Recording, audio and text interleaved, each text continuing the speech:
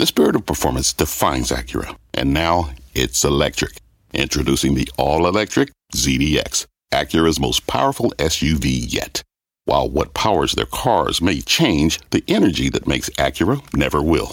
Crafted using the same formula that brought them electrified supercars and multiple IMSA championships, the ZDX has track-tested performance that packs an energy all its own. With a premium Bang & Olufsen sound system and up to 313-mile range on a single charge, and a Type S variant with an estimated 500 horsepower, the ZDX is everything they said electric could never be. It was built with the driver in mind, just like Acura's been doing since the beginning. We could talk all day, but the only way to experience this electric performance is to drive it yourself. Unlock the energy and order yours at Acura.com. I'm Melissa Lee, and this is Fast Money. Tonight's trader lineup: Guy Adami, Tim Seymour, Karen Feinerman, and Dan Nathan. Tonight on Fast, a changing of the guard at Citi. The big bank tapping Jane Fraser to become the first woman to run a major Wall Street bank. We'll find out what is next for Citi. Plus, we've got earnings from Oracle and Peloton, both stocks on the move after reporting. We'll break down the after-hours action, and later, hitting the jackpot. Sports betting stocks on fire as the NFL gets ready for kickoff. Find out if you should take a gamble on these names. We start off with a major reversal on Wall Street, and you can see the story in the charts. Check out the S&P 500. Started the day in the green, gave up the gains around 2 p.m. to finish close to session lows. Same story for tech stocks. NASDAQ 100 giving up an early lead to finish just off its lows of the day. You saw the same thing play out in names like Facebook and Netflix, both stocks starting strong, finishing around session lows. You can extend this, by the way, to regional banks, to healthcare, to energy, to small caps. So what does the action today tell you, Guy Adami?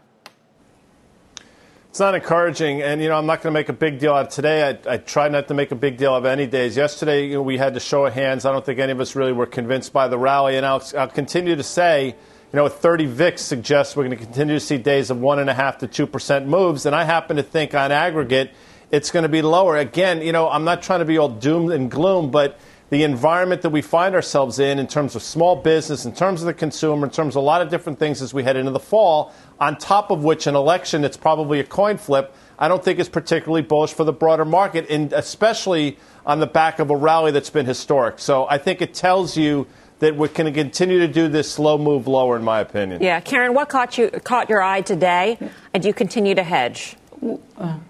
Well, I did raise my hand yesterday, just to clarify, because I do think all the things that caused this rally are still there. Maybe other kinds of stocks rally. Some of those parabolic ones will probably be left out. But to me, I think it was even the skinny package that failed that sort of maybe was the catalyst for the sell-off. I'm not exactly sure of the timing of when that happened and when things started to sort of turn south. I am long Facebook. I am long Apple, long Alphabet. So I didn't love seeing that, but I thought actually the banks hung in there pretty well for a down day. I know we'll get more on that, and some of the industrial stuff. I'd look to buy some FedEx, but it really didn't move very much. I'd like to buy some of that. Things like Guy's Cat. I think they did okay. So I'm still I'm still optimistic that that sell-off was really very much about taking the froth out of some of the huge NASDAQ flyers and not the end of a bull market. Yeah. Dan, your thoughts?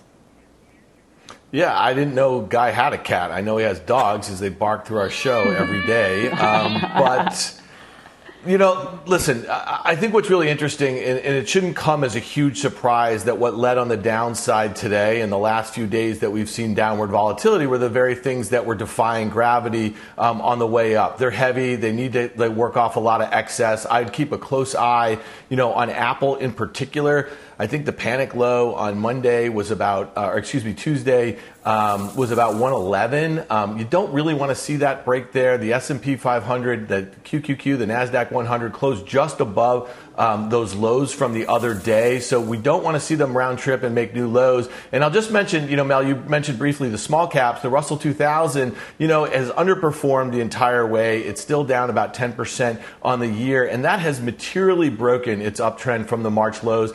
and we talk about this stimulus, and you talk about skinny, you talk about fat, they front-end loaded all this fiscal stimulus, and we don't have another package here. We have structurally high unemployment. I don't care what that 8.5 print says. It's still well above 10%. And I think the Russell 2000 is a bit more reflective of what's going on in Main Street. And Wall Street's going to work itself out over the next few weeks. And I suspect it comes at lower lows. We may not have a stimulus package or stimulus package 5 or whatever number we're at this point. But we do have a Fed, and we got a Fed meeting on September 22nd, Tim. So could it be Jay Powell once again to the rescue? The plunge protection team deployed to save these markets? Yeah. PPT, so I'll remind my hand raising yesterday was a halfway. So Karen talked about her full way, and she talks about the Fed, and she also said frothy. I think if you're taking a sip from that frothy mug right now, you have a little bit of a froth mustache. I think you can pull back more. I think if you look at levels from June 26, which is when a lot of these mega cap stocks, and even not the top 5, but names like Square and PayPal and Nvidia ran crazy. I think those are levels that look reasonable to come back to. If you're playing the NASDAQ 100 or the triple Qs, that's around 245. I don't think you have to, and no one's going to ring that bell. We're going to probably not be able to do that here.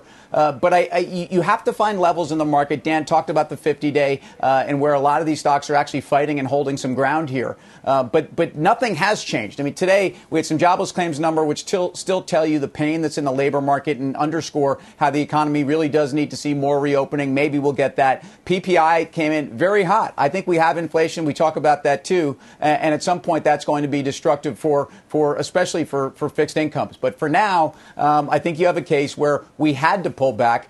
There wasn't a lot of news flow. You layer on China, layer on elections, layer on a 30 VIX, or maybe that's why we have a 30 VIX. And that's where we're going to be. I don't see us. The market's not going to get away from you on the upside in the short term. Yeah, let's talk financials here. We mentioned showing some weakness today. We got some big news out of one of the biggest banks. Citi announcing Jane Fraser will take over as CEO next year when Michael Corbat retires. She will be the first woman to run a major U.S. bank. The move completes a leadership shakeup that has been in the works for more than a year, and it comes at a time when the bank stocks have been struggling. Citi is down 36% this year alone. For the past 5 years, it basically hasn't moved.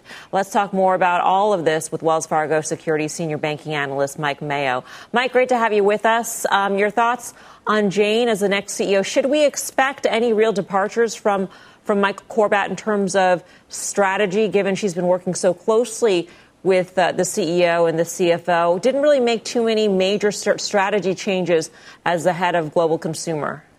Well, I hope we see changes with Jane Fraser as the new CEO of Citigroup. When you look at the 8-year record of Citi's CEO, you look at the stock price. Citi stock price is up 1/3. The bank index is up 1/2. And the broader market has more than doubled. So the stock price has underperformed. Citigroup today has worst-in-class efficiency, returns, and stock market valuation.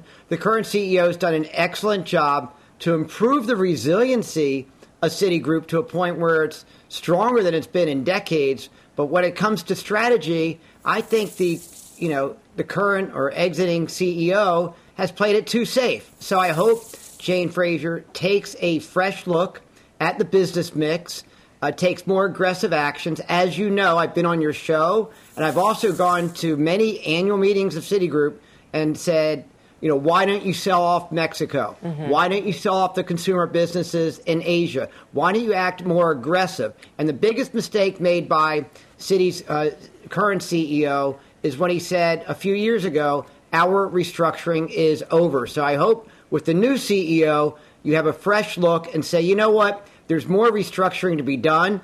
And in Jane's background, she's not only consumer and non-U.S., she's also an ex-McKinsey person. So put that McKinsey hat on and say, hey, how can we restructure Citigroup to improve profitability, not just for the next year, but for the next decade? Mike, it's Karen. Thanks for being on the show.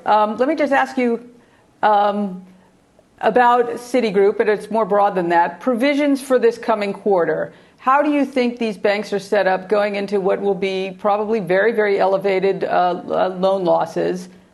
How do you think they're set up, not just Citi, but more broadly? Well, look, for Citigroup and the banking industry, these are sobering times. I mean, You are seeing unemployment stay high. You're seeing bankruptcies. These are tough times. But let's make a distinction between costs for bad loans and the bad loan losses themselves. And that distinction, it's a subtle but huge distinction. In the second quarter and the first quarter, banks took enormous losses for future loan losses. They reserved for future loan losses. So the reserving for future loan losses probably peaked in the second quarter. So those costs are likely to come down. At the same time, you should see the actual losses go higher over the next several quarters, but not too much yet, given the degree of government intervention and forbearance. So it shouldn't be too bad in the actual results. In fact, we think that the provisioning was so much in the first half of the year that earnings for the big banks hit a low point in the second quarter. That should be the lowest point that you'll see through the course of this pandemic, and I think that's important. Mike, why is Citi closing at $51, trading at 72% of tangible book, which according to Citi is, I think, $71.15, whereas most of the other banks are at least trading around tangible book. JP Morgan obviously trading north of that. I mean, what is Citi's problem in your opinion? Well, their efficiency is subpar, their returns are subpar, and they've not been aggressive enough with restructuring their business mix. And even if you thought the current CEO had done a fine job, at the end of the day, the stock market doesn't lie, and you're absolutely right. You're trading at 0.7 times tangible book value. So that implies a huge hole in the balance sheet, which is not the case in our view. It's not like the global financial crisis when they had, $50 billion of bad mortgage-related assets that needed marking down. You don't have that situation. So, to us, this is an opportunity. Having said that, you lack a catalyst because you don't see enough aggressive restructuring. You have a business in Asia and Mexico and the U.S. And when it comes to wholesale banking is global. Retail banking is local by country. And that's a failed vision of the last 150, 20, 10, and couple years at Citigroup. This idea that Citigroup was going to serve that global traveler and service all their banking needs, that you have a customer in Hong Kong who sends their kids to boarding school in London and they ski in Aspen and they're going to be your super wealthy customer. That's been a failed experiment over any time frame. And that's why we call for more restructuring. And the concern with the stock trading so far below tangible book is not the sense of a hole in the balance sheet. I think it's just a concern. Can they generate returns above the cost of capital, which is a function of their business mix, which is a function of their willingness to go ahead and make the tough changes. Mike Corbett played it too safe when it came to restructuring the business mix. Hopefully, Jane Fraser will be more aggressive. Mike, always good to talk to you. Thank you. Thanks for having me. Mike Mayo of Wells Fargo. Tim Seymour, do you like Citi more, less, or the same versus yesterday before we knew that Jane Fraser would succeed Michael Corbett?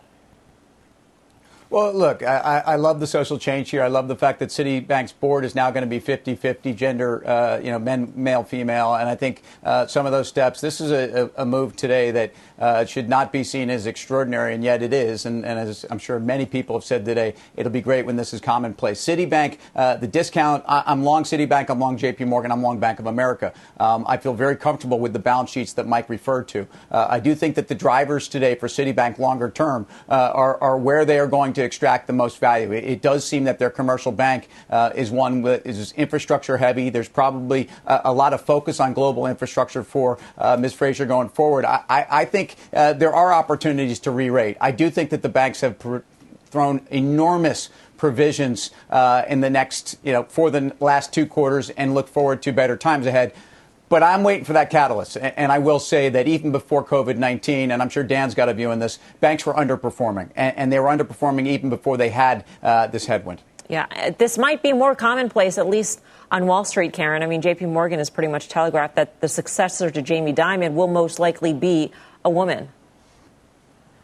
Right. I think so. I hope it is more commonplace. Right. JP Morgan has really seemed to set up a horse race between Jennifer Piepzak, who's the current CFO, but she used to be head of card services, and Marianne Lake, who was the prior CFO, and now she's head of consumer lending. So both of them will have sort of outward-facing experience and then operating experience. They're both very young. One's 50, Jennifer Piepzak's 50, I think Marianne Lake's 51. So when those rolling 5 years that Jamie Dimon says he'll retire in 5 years, when one of those actually is the 5-year period, it will be one of those two. And I think they're both extraordinarily talented. And for Fraser, that's great. It's not a complete shock. Maybe the timing was somewhat surprising. But I hope, as Tim said, this is commonplace at some point, and we don't need to say, wow, there's a female CEO. It's just, well, here's the great CEO. Right. All right, let's get to a developing story that we're following for you on Nikola. We're still awaiting a response from Nikola founder Trevor Milton to a scathing short seller report that sent shares tumbling 11% today. Hindenburg Research putting out a 90-page report that, among other things, calls Nikola a, quote, intricate fraud and claims Milton made dozens of false statements meant to inflate the EV company's valuation. The report also claims Nikola rigged truck reveals, staged misleading demonstrations. It said that it towed a truck up on the hill and filmed it rolling down the hill to suggest that it actually worked. It goes on to say that GM, which just announced an 11% investment in Nikola, didn't do its due diligence before making the deal. GM telling CNBC, we're fully confident in the value we will create by working together, and we stand by the statements we made in announcing the relationship. Nikola did fire back today with Trevor Milton taking to Twitter to call the report a hit job, saying cowards run, leaders stay and fight for integrity. Hindenburg is only making people love us more for trying to destroy us. It will take the rest of the day to address the one-sided false claims, but I will put out a detailed report to address it. In the meantime, troll on. It was a 90-page report, so maybe it's taking a little bit longer for Trevor to come up with this response here. But Dan Nathan, what do you make? I mean, the first response is we know, and Hindenburg did disclose that it does have a short position in Nikola. But how is this different from somebody who's long, having taken a long position, then putting out a report saying this is the next $1,000 stock or next $3 trillion company? Yeah, it's a tough one. I mean, I think if you look back at Elon Musk's history with Tesla over the last 10 years, he faced a lot of criticism like this. There were a lot of things thrown at him, and he took on the shorts and he won. And he even has a Jim Short line on the Tesla.com website to show for it. Listen, I generally don't think as an investor, I don't love to see founders, CEOs get in wars with shorts. It just does. It's a bad look, and it's distracting from the business. That being said, the fact that this stock gapped up 40% on that GM news earlier in the week was pretty astounding. It was, I think, obviously a pretty impressive investment, but you've had two instances where investors, the SPAC investors that brought this company public, and then GM had the opportunity to really do the due diligence here. So to me, I suspect it's probably more the same. I doubt there's fraud there. I'd be surprised. Guy? Well, this is what I'll say. I mean, to answer your question to Dan, there is no difference at all. I mean, you can do thoughtful work on the bull side and you can do thoughtful work on the bear side. The only real difference is, as many people have learned the hard way, it's a lot more difficult to make money on the short side. With that said, and I obviously have no idea the veracity or the truth, I can't speak to that, but I'll say this. GM had better hope they did all their homework and crossed their T's and dotted their I's on this one, because if they didn't, and if there is some truth in this report, the $2 billion investment will have an exponential negative factor in terms of what it means for GM going forward, in my opinion. Again, having no idea the truth, the veracity, or whatsoever in terms of the report. But if I'm at GM right now, I am absolutely burning the candle at both ends to make sure I did my homework. Quick thoughts, Tim. Yeah, I think one of the differences, to go back to your first question, is they're alleging fraud. It's one thing to say that a company isn't worth the valuation. We've on this very show had Trevor Milton on, and I think the term, business plan, not business, has been used. There's a lot of allegations, including nepotism at the company, or that there's no real technology there. But it's very different than alleging fraud. And so I would just point out, I have zero position in Nikola, and I ultimately, short reports like this that are very sensational are also ones that I think investors have to pay attention to as well. The guys at Hindenburg are out there, and they've done this for a bunch of people. They obviously do extreme in-depth work. So, again, it's not an attack on Hindenburg. It's to point out that there are certainly opportunities that people will get out there. But there's a difference between fraud and an expensive valuation for a company that we're struggling with a lot of that in the market right now. Mm-hmm. And that may not be a crime. All right. Coming up, the mother of all bubbles. That is what one of our traders is calling a key part of the economy. He'll tell us what it is and why it's got him so worried. Plus, we're following the after-hours action in shares of Oracle and Peloton, both stocks on the move on earnings, both higher in the after-hours session. Full team coverage of the results when Fast Money returns.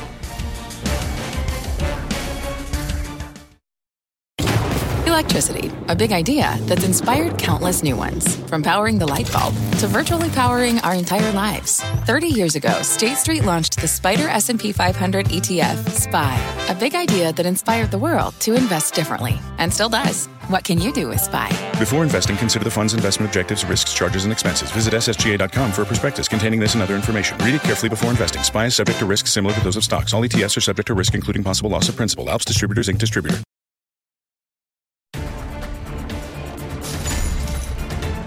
Welcome back to Fast Money. We've got earnings alerts for you on two big names, Peloton and Oracle, both on the move after results. We've got full team coverage. Let's kick things off with Josh Lipton in Oracle's quarter. Josh.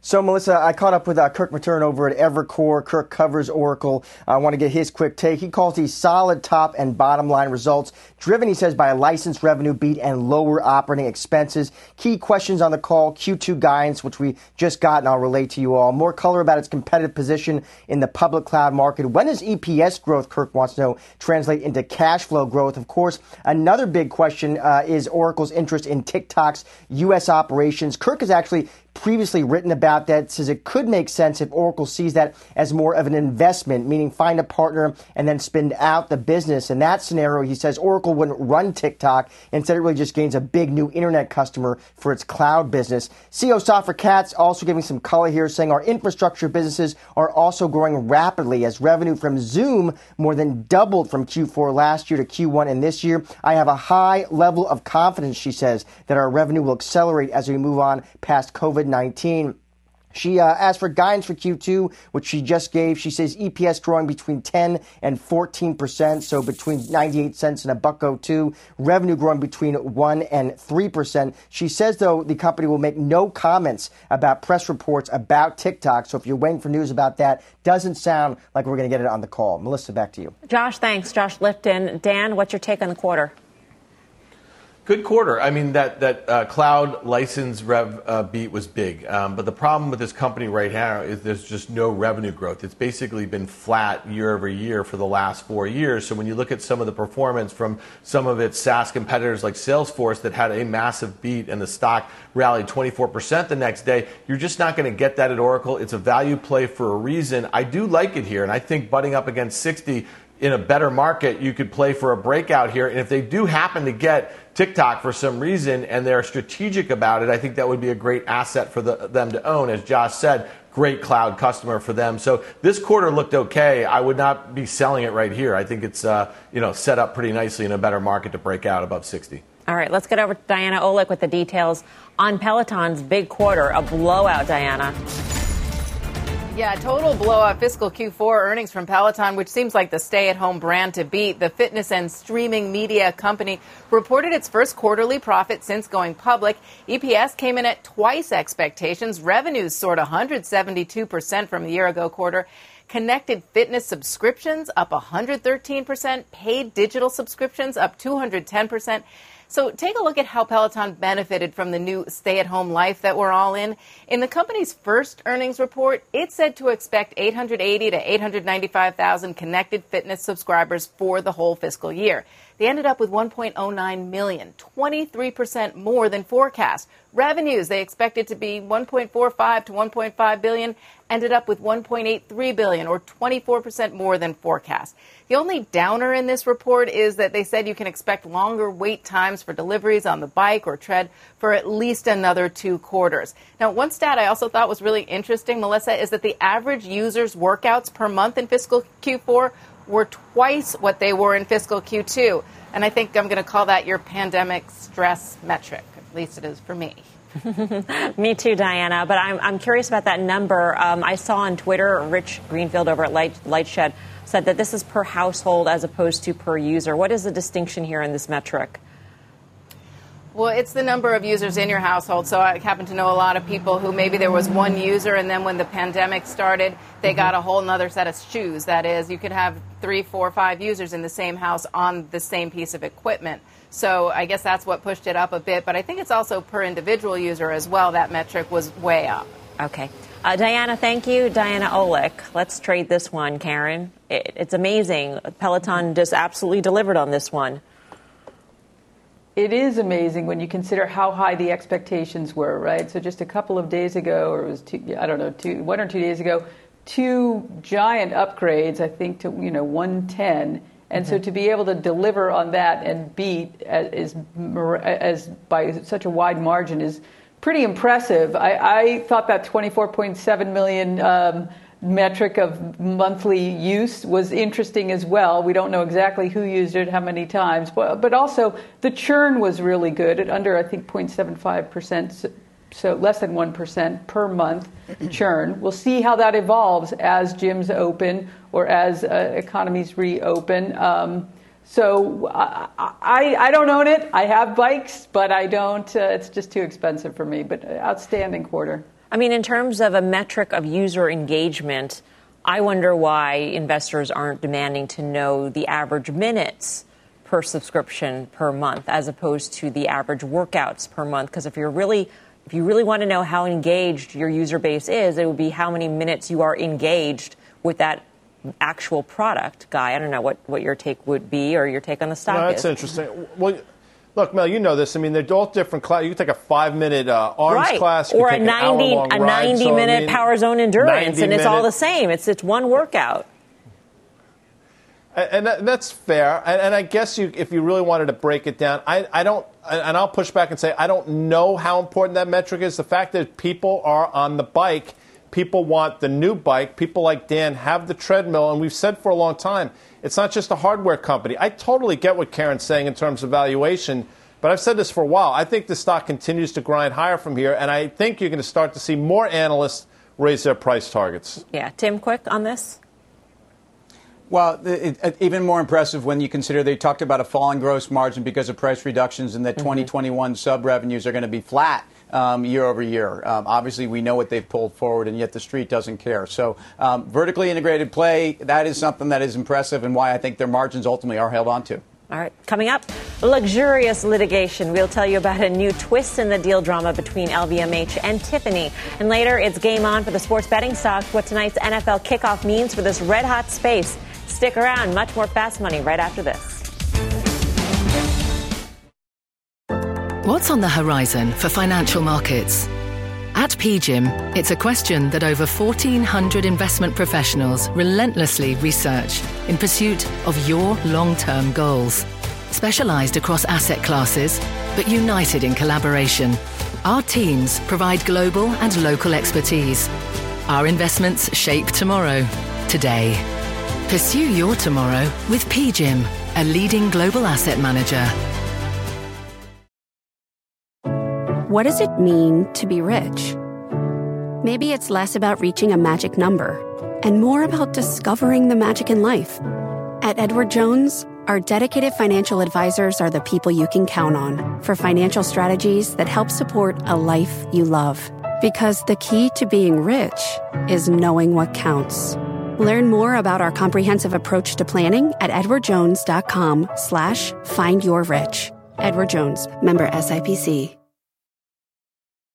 Back to Fast Money. We get a key piece of housing data tomorrow before the open. We'll get weekly mortgage bailout numbers before the bell. They could give us the real read on what's been a red-hot housing market. In fact, check out the stats. You know them. Mortgage rates are at record lows. New home sales were at the highest level since before the financial crisis. Housing starts surged for a third straight month, and home prices continue to soar. The home builder ETF, which has more than doubled since the March lows. But one of our traders says the housing market is on shaky ground. In fact, he is calling it the mother of all housing bubbles. Tim, this is you. So why? Well, it's not. Yeah, I am that trader, and it's not on shaky ground right now. But the mother of all housing bubbles is certainly upon us because we're in the mother of all liquidity bubbles and credit bubbles. And thank you, Federal Reserve. Rates are at zero. Remember, before the financial crisis, rates were not at zero. They weren't even, they were significantly off their highs, and we certainly had gotten to a liquidity bubble there. But if you think about the exodus out of urban centers and where people are buying homes, and the fact that there are a lot of younger folks buying their first home, but the fact of the matter is the market and the demand is extraordinary, and the ability to actually borrow against housing prices that, yes, they are going higher, but people are buying a lot of houses that cost a whole lot less than the houses they were buying 10 years ago, especially when you consider the cost of houses in urban centers versus where they are in some of these regional markets. So I think this is an extraordinary trade, and I think it still has a ways to go, in fact. But I think if you look at some of the materials opportunities within the XHB, I talked about Whirlpool yesterday, or Masco, or Train, or Carrier. I think these are excellent plays still, and I think those are re-rating valuations. But at some point, this will end very poorly. These housing numbers that we're seeing in terms of new home sales are extraordinary, especially when you consider where the economy is. And the same way we've seen speculation in the stock market, we're seeing speculation in the real estate market. And frankly, I think that's something people should be wary of. All right. Well, our next guest calls housing a bright spot in the economy. Bob Nardelli is a former Home Depot CEO. He also ran Chrysler and was a GE executive and a Fast Money friend. Bob, always good to see you. Thank you, Liz. It's great to be with you. And if I can just pick up where Tim left off, I think, again, I shared with you earlier, I think housing is a real bright spot. And I think the demand for housing will continue for some period of time. It certainly is a seller's market. And Tim, if you look at all of the support for housing, whether it's Home Depot, whether it's Lowe's, Tractor Supply, I'm really proud. All three of those CEOs are Home Depot leadership graduates. I'm proud to say of their success. But I think this is going to continue for a while. I think with the pandemic, we're seeing people, as you said, Tim, moving out. And I think they're moving to areas where housing prices will continue to be high. But I think this has a little more leg to it, Tim. I think it really does. So you think that the pandemic has caused changes that will last for much longer than a couple of quarters, Bob? I mean, the argument would be that people don't necessarily know what their job situation is going to be, whether they remain employed, for one, or whether or not they will be required to go back to the office, in which case having a 2-hour commute to New York City doesn't really seem attractive. Well, if you look at a recent CEO survey, so that I just take a look at, 72% of the CEOs say their employees or associates are planning on continuing this hybrid model of working from home and maybe going to the office once a week, once every other week. The other thing that you're seeing is a strong demand associated with this concept is in the used car business. People are not going to be riding trains. They're not going to be riding subway. We're very concerned still about this distancing. So you see the demand for used cars also being dragged along by this pandemic and this situation that we're in out there today. Mr. Nardelli, it's Karen. Thanks for being with us. I got a question you might be uniquely situated to answer. In looking at Home Depot versus Lowe's, Ellison is about 2 years into his turnaround or restructure, whatever you want to call it. Do you think he can narrow that gap a lot more between the margins that Home Depot makes versus what Lowe's does? Yeah. Well, if you look at Marvin has, worked at Home Depot. He came in from Target when we were there, and he really has sat in a number of chairs in the home improvement area. So if you look at where the stock was, at its low at 70, trading up around 140 or something, I think recently, you can see he's already starting to restructure. He's already starting to do some things. I think he'll work heavily on merchandising and reposition his merchandising. He'll work on branding. I think that he has the capability to certainly close the gap. I think Home Depot, of course, has got many more years. One of the advantages Home Depot has here over Lowe's is when we were there, we opened 1,000 stores and we celebrated the 2,000 store opening. So if you look at one of the real bright spots for them, and the recent surveys show that the majority of the population lives within 10 to 15 minutes of a Home Depot. So strategically, the convenience factor is there for them. I think there's something Marvin is aware of and he might be able to pick up on. It's a very good point.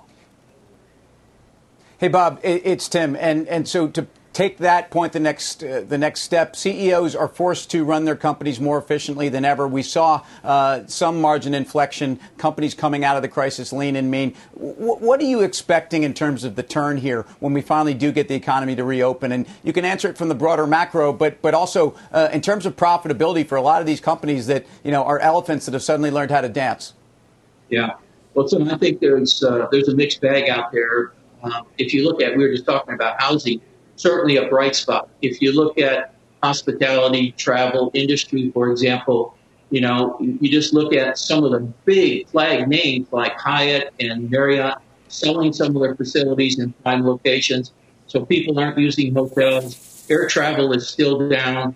You're continuing to see increased levels of furloughs, both for pilots, and there were some recent negotiations there, but certainly flight attendants. And then that just rolls downhill, Tim. If you look at what's happening to the major airlines and then the impact on Boeing over and above what they're having with their MAX problem, that rolls down to GE aviation, jet engine business. So I think it's really going to be a mixed bag. We talk a lot about a V recovery, but I don't think that V recovery is really affecting everyone. You look at, in your area, Tim, the restaurants in New York City. Yep. And I think it's going to be a very slow recovery for them. I think there'll be some real winners, and there'll be some people that won't see that V recovery. There'll be a little flat, low, and slow for them. Bob, always good to speak with you. Stay well. Bob Nardelli. Guy Adami, does this make sense that housing is so strong in the economy we have? I mean, given where claims were this morning, given where unemployment is in general? Under those metrics, no. But then you factor in the fact that people are fleeing these big cities, looking to get out, and then it starts to make sense, coupled with the fact that interest rates are at ridiculous levels. So it all does sort of make sense. So maybe housing is a bright spot, you could say, for the wrong reasons. It doesn't matter, because if you've been in these stocks, you've done very well. And I agree with a lot of the things that Tim said and Mr. Nardelli said. I'll say this quickly. Karen mentioned Restoration Hardware yesterday, as did Tim, and we've been talking about this stock seemingly forever. Karen mentioned the short interest. I mentioned that because the stock traded close to 9 times normal volume today, so I think many of those, if not all, got squeezed out. So we've been fortunate enough to be in RH. Today was a day you pull the ripcord and look to buy it back cheaper. I think you're going to get that opportunity. Yeah, the RH CEO on Mad Money tonight, by the way. And we have got a lot more Fast Money coming your way. Here's what's up next. Sacre bleu! New deal drama between LVMH and Tiffany. The luxury lowdown straight ahead. And later, game on! The sports betting stock's on fire as the NFL season kicks off. Should you take a gamble on these names? Find out when Fast Money returns.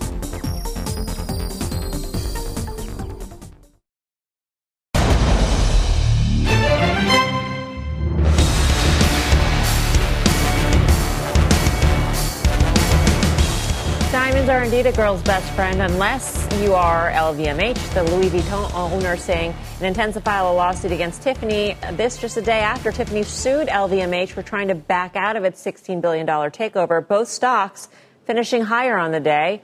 So, Karen, like sands through the hourglass, the saga continues. What's your take on this turn? Yes. So LVMH has decided to countersue. They seem to not be focusing anymore on that ridiculous letter from the French Foreign Ministry that was suggesting that they delay the merger, even though LVMH said it was legally binding. That was absurd. Now they're focusing on mismanagement, that Tiffany has been mismanaged during the pandemic and that they shouldn't have paid dividends. I always come back to the merger agreement, which specifically allows Tiffany to pay dividends. So Tiffany will be delighted to get Arnault on the stand and question him whether he went to seek help from various ministers in France, which it sort of seems that he does. Next up, we'll see what the Delaware court says. I expect that they will grant an expedited proceeding here. So we hopefully hear that next week. Still no letter from the French foreign minister, by the way, in all of this. We're still waiting for that. I think they got a translated one, but not the actual. All right. We'll see. Watch for the actual one. Coming up, are you ready for some football? These sports betting stocks are. We'll be joined by a top analyst who will break down the names you should bet on next and what goes with football. How about some chicken wings? One options trader sees the big profits in a poultry stock. We got that trade straight ahead. Much more fast in 2.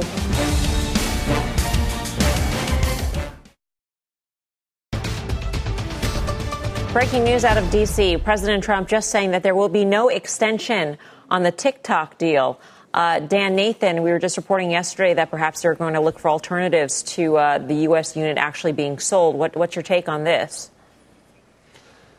Listen, I'm a little surprised, to have such a turnaround in such a quick time period, less than 24 hours. But it just obviously increases the likelihood that we see a real bid from Microsoft and Walmart or Oracle or whatever it is. I just don't think there's going to be a deal. And I just think it's odd that the administration is so focused on TikTok when WeChat is really the company that they should be worried about, the one that's competing with almost every major U.S. tech company here and abroad and operates under the Communist Party, over there. TikTok doesn't even operate in China. I know it's about U.S.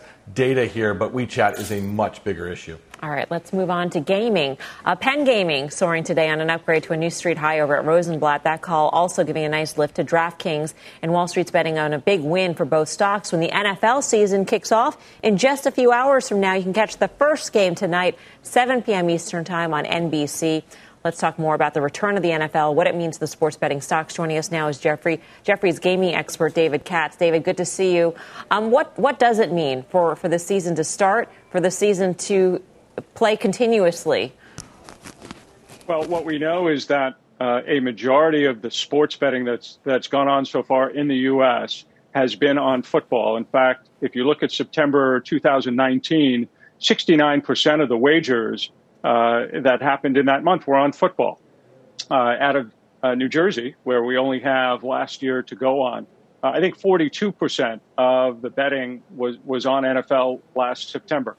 So there is an outsized amount of wagering that goes on around football. So the start and continuation of the NFL season is really critical for testing the demand in this market. Hey, it's Tim. Thanks for joining us. Can you talk a little bit about the relationship that, say, DraftKings and some of the other online betting companies have with the respective sports leagues? And are winners being chosen now, at least ones that are going to get so far ahead of the competition? Because the addressable market here is massive, and we all know we're watching sports differently and interacting with betting differently, and that states are on board with legislation, et cetera.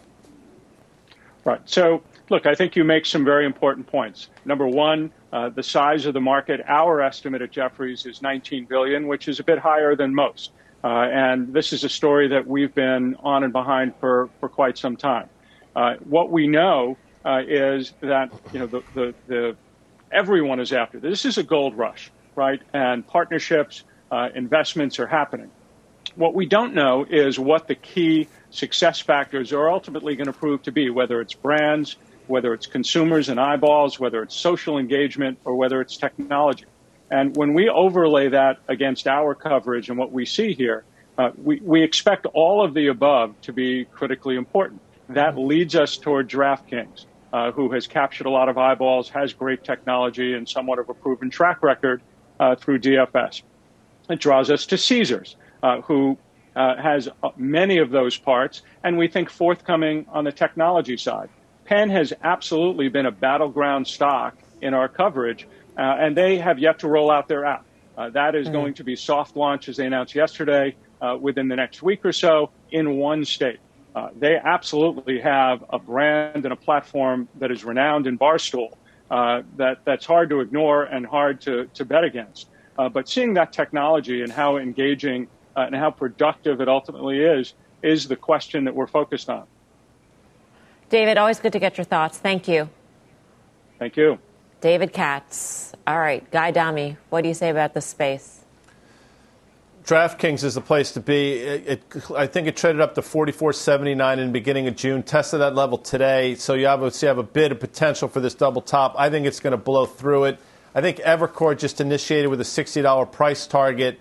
Disney would never do this in a million years, but it makes so much sense for their for them to buy a product like this for their ESPN distribution. It would be a tremendous asset for them, in my opinion. But I think these stocks are real. And, the Michael Jordan news was important. Mm-hmm. But I think regardless of what happens with sports this year, these stocks are here to stay, and I think DraftKings is the place to be. Karen, you've leaned towards Penn. He basically, David Katz, basically would you rather and went to DraftKings. And we saw the stock gain about $800 million in market cap on the Michael Jordan announcement alone. So how do you feel about Penn versus DraftKings at this point? Well, I mean, they've closed the gap. I mean, I think the stock was, 32 when Portnoy was talking about the differential between the two is just way too wide.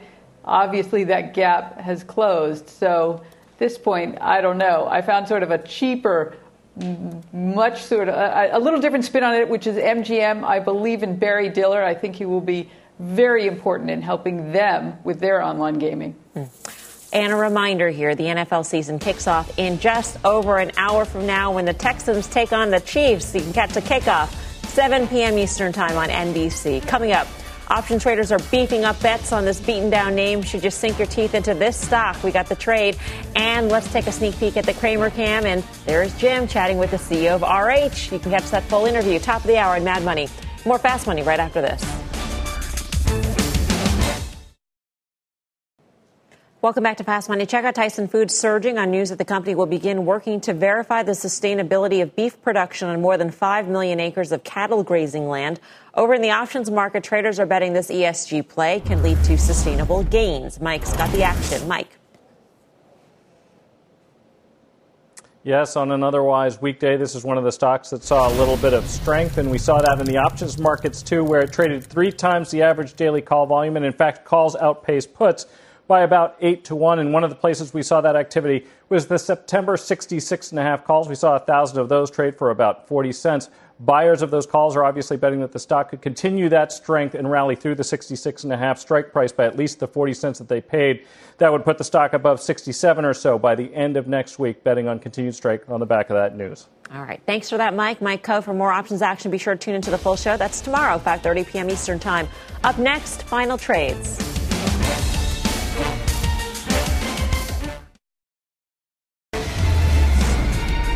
Time for the final trade. Let's go around the horn. Tim Seymour. Mel, KC's given 9.5. Are you taking that action?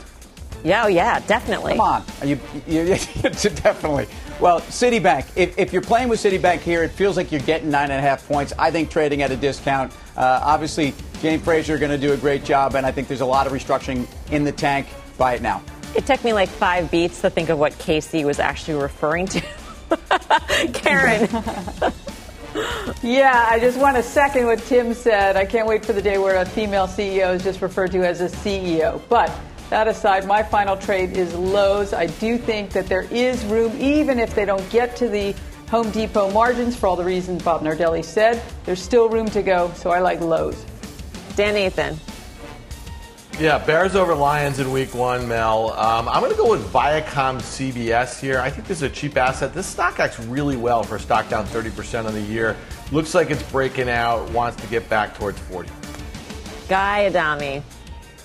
We didn't hear your Dan dogs tonight. got on my dogs. Yeah, that's exactly right, because I have them sequestered like Charles Van Doren, for those of you playing our home game. They were put in a separate room. So you didn't hear Rocky or Russell today. This podcast is supported by FedEx. Dear small and medium businesses, no one wants happy customers more than you do. That's why FedEx offers you picture proof of delivery, packageless and paperless returns, as well as weekend home delivery to 98% of the U.S. on Saturday and 50% on Sunday. See the FedEx service guide for delivery information. FedEx Ground service is also faster to more locations than UPS Ground. See what FedEx can do for your business. Absolutely, positively FedEx.